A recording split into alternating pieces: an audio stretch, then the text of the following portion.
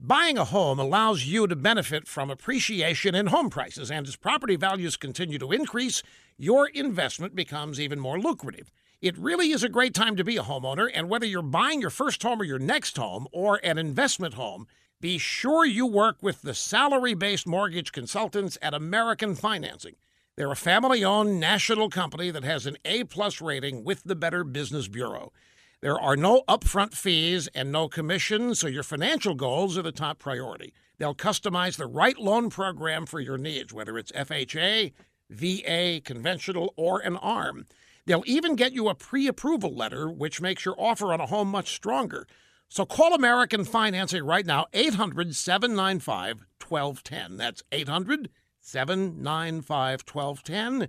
Or visit AmericanFinancing.net. American Financing, NMLS 182334, www.nmlsconsumeraccess.org. Folks, we're in the dog days of summer. The Democrats are melting down. I want to give you some examples.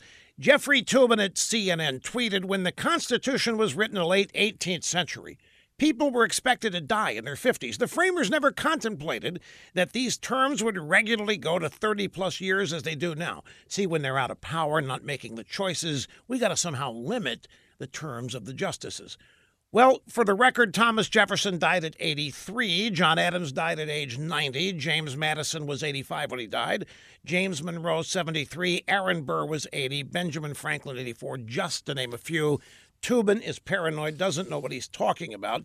Yale students had a letter to faculty and anybody else who cares. People will die because Brett Kavanaugh will ascend to the Supreme Court. Nobody's dying in America except people who are being subjected to liberal policies, such as 1.3 million abortions every year. I mean, that's just a start. But nobody died because Gorsuch is on the court. Nobody died because Obamacare the mandate was repealed. And from the Daily Beast, Trump's SCOTUS pick, probably the end of abortion rights. Pelosi says the end of civilization. Folks, these people and their mental health is on the way down to the sewer, and we need to stand aside and just let it happen and have them just disappear from view.